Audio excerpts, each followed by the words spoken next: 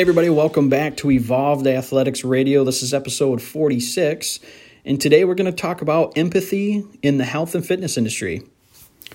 So I know this is a topic that I've talked about in the past, and I'm not sure if I've spent enough time on it, but it is something that I think doesn't get enough attention, especially in education, higher education settings, and even to a smaller degree, some certifications really don't talk about empathy and, how to converse with, clients and the general public. And I think it's changing. I do. But when it comes to empathy, I'm not sure that it's something that can be taught.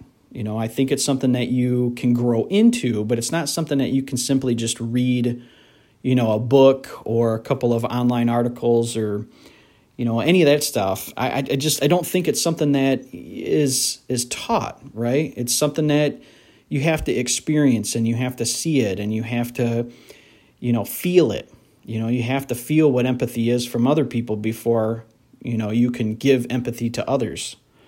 And when it comes to personal training and coaching, and I would say more coaching than personal training, just because in my eyes, I see personal training more as the demonstration of exercises and the prescription side of things, the exercise prescription of things.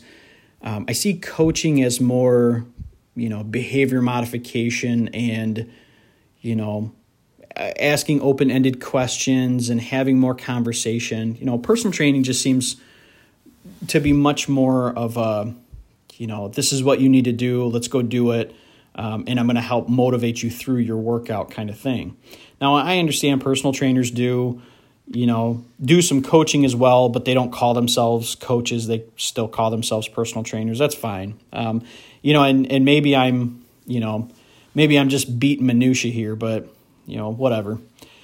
But the fact still remains the same that, empathy, I see more of it in the industry than what I used to, but it's still lacking. By a large degree, we still have some really successful coaches and personal trainers out there that, don't believe that part of their responsibility is, to help motivate and encourage their clients.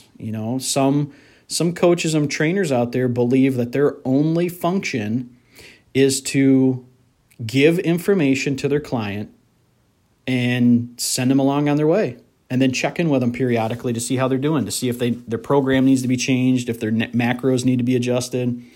And, that's fine if that's how you run your business. But as a coach or a personal trainer, I would say that kind of falls short, right? I'm not sure that I would consider those individuals coaches, and mainly because you're not really facilitating any kind of change there. Right? You're giving them a program. You're giving them a set of macros to follow.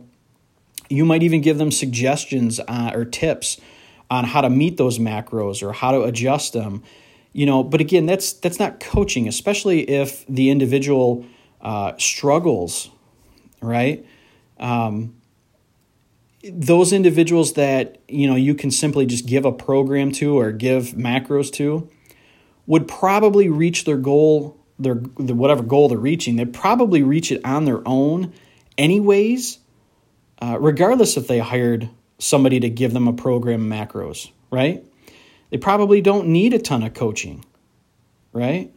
So the individuals that really could use the help need somebody that has that empathy to slow things down and break habits down and maybe not focus on the macro, the larger picture, right? The 6-week program, and these are your macros, and we're going to adjust them every couple of weeks, and we're going to adjust your exercise program every couple of weeks, and all this other stuff. And it might, those individuals that need that extra coaching, that are overwhelmed by the bigger picture, those are the people that we need more empathy with.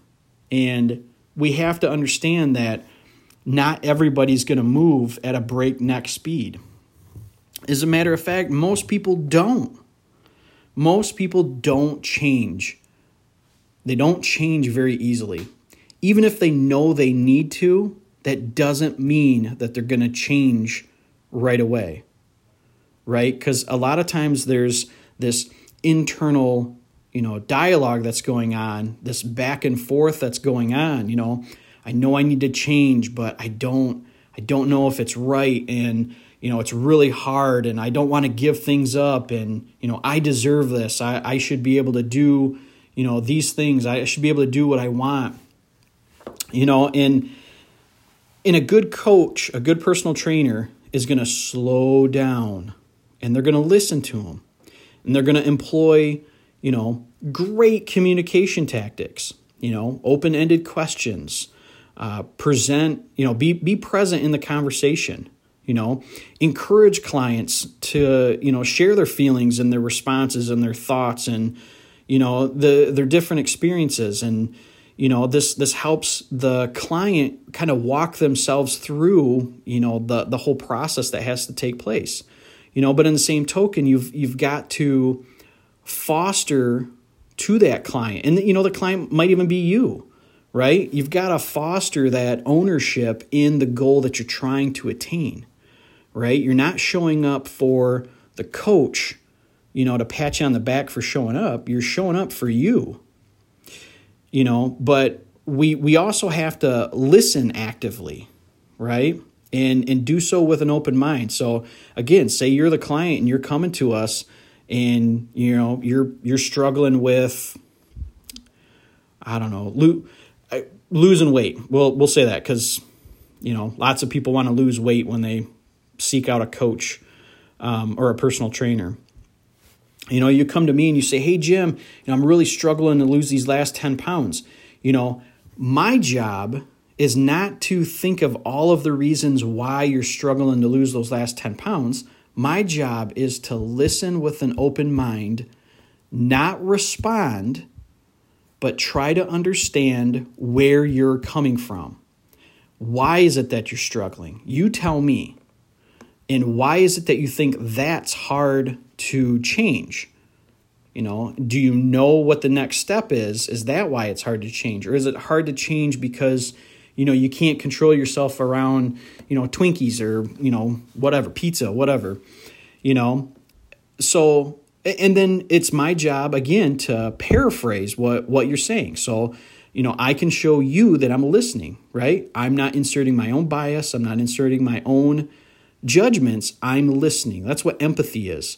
And that kind of stuff, I think, is lacking on a large scale. And I see it a lot when I was in the gyms, bebopping around. I'd never really introduced myself to anybody. I'd go in, I'd lift weights, I'd listen to conversations, and I'd really listen to trainers. And the thing that I heard the most, or actually didn't hear the most, was the empathy aspect. Everything that I just listed off, none of those things ever happened to a large degree in those settings. And it was kind of sad, And when you look at in-person personal trainers, especially at big box gyms, they tend not to keep clients for very long. And I'm probably guessing that, the lack of empathy was, at the top of the board, but they're never going to know that, right? So, yeah, I don't know. I guess I'm in one of those moods where, the industry, it needs to change a lot more than what it is. And with, and I guess I'm really guilty of this right now, with the amount of time that I spend online, I'm in various, fitness groups, and the amount of garbage that I see going on in there, it's bananas. It's bananas. People are very rude to each other. I mean, even the trainers, even the people that call themselves personal trainers that are in these groups, they are just rude. They call people out and say, you just don't want it enough. And that's kind of sad, right? It's kind of sad. If somebody told me that and didn't really ask where I was coming from and just said, you don't want it enough, I'd be pretty upset, especially if I was paying that individual, right? I would be asking for a refund. Like, you can go kick rocks. You're not going to sit there and tell me I don't want it bad enough when you don't even know what's going on. And just a real quick story before I wrap this up. I worked with a client. It's probably been about 8 months now, maybe a little bit longer. And she came to me very leery about the whole personal trainer thing.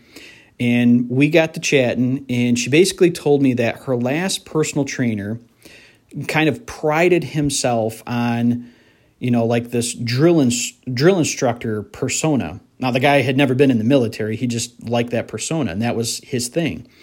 And she said, I had never been yelled at so much in my entire life, but I was convinced that that's what I needed to change. And further into the conversation, she said, it felt like I needed somebody to force me to change, to make better choices for myself. But at the end of the day, after every session with him, I felt horrible. And I'm sitting there just listening to her, and I'm beside myself, like, that's terrible. I'm not the person that likes to be yelled at. I don't respond very well to being yelled at. I typically tune out if somebody's yelling at me, right? I think it's really counterproductive, and that's me, right? Some people like that. Some people get amped when they get yelled at, but that's not coaching. That's not coaching. Yelling at somebody is not coaching. And honestly, you really should be checking with your client to see if that's something that they're responsive with, right? And I think the client has to do some due diligence to decide whether that's something that's going to motivate them or not as well. But ultimately, it's the personal trainer or the coach that's got to really field their clients, right? To have a conversation with their clients to say, hey, this is my coaching style. This is who I am. This is how I do things. Is this going to work for you? And at that time, she may have thought that that's what was going to help her. But again, that's not coaching. And from what I could tell, that did her more harm than it did good. And I'm not saying that this guy was in the wrong or anything like that. I do think that because she left in the state that she did, he didn't show enough empathy. He didn't do a good enough job coaching and finding out how his client was responding. And that's why the scenario ended up like it did. Now, I would almost bet that it's probably going to hurt his business later on down the road because she's never going to refer anybody, to him. Look, I think ultimately the fact still is here that empathy is still required in the health and fitness industry. It should have always been here.